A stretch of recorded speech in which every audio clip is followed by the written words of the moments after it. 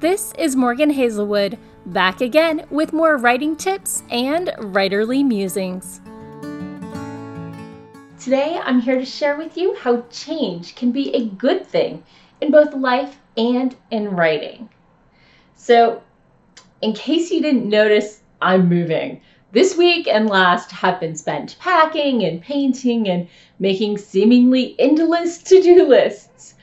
I'm partially moving to be closer to friends and family, partially to be closer to my new job that I took because of its proximity to said friends and family, and partially because it's cheaper than where I live now.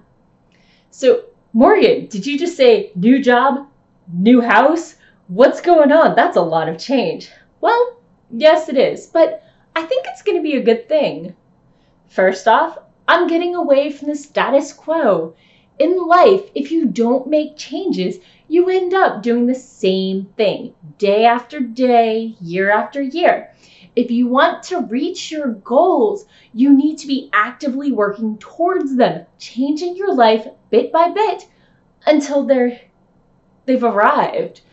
Wishes are only useful for the direction they give you. So in writing, if you don't read and practice and learn how to use criticism to grow, your writing won't improve. In your stories, your readers care about change. Stories are about things happening, and that means change. Sure, there are some stories about daily life, but something, even if it's internal growth or understanding, should happen. May you live in interesting times might be a curse, but that's where the stories are found. Secondly, try something new. I get to try a new house and a new schedule and everything. So think about this. You weren't born knowing what your favorite food was. You had to try it to find it.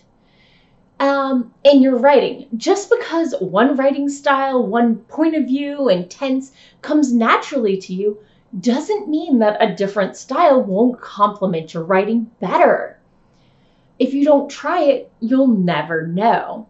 And in your story, whether they like it or not, your main character is probably gonna have to step outside of their comfort zone if they want to fix the problem caused by that inciting incident, assuming it's a traditional style novel or most non-traditional, you're probably going to have an inciting incident.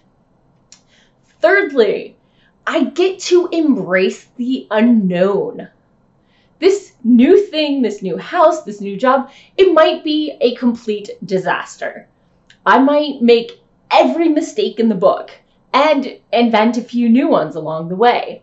I won't know until I try.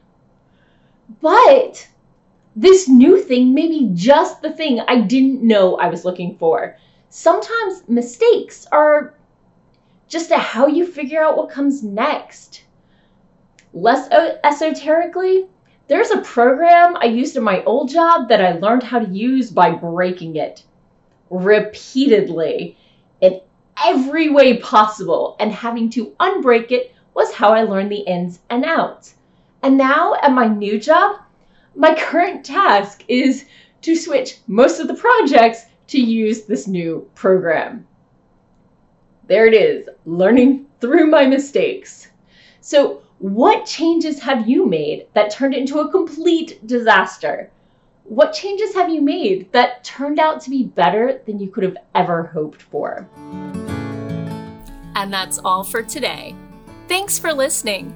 If you enjoyed this episode, hit that subscribe button and share it with all your friends. It goes a long way towards helping people find me. And I'll be back again next Monday with more writing tips and writerly musings. Bye-bye.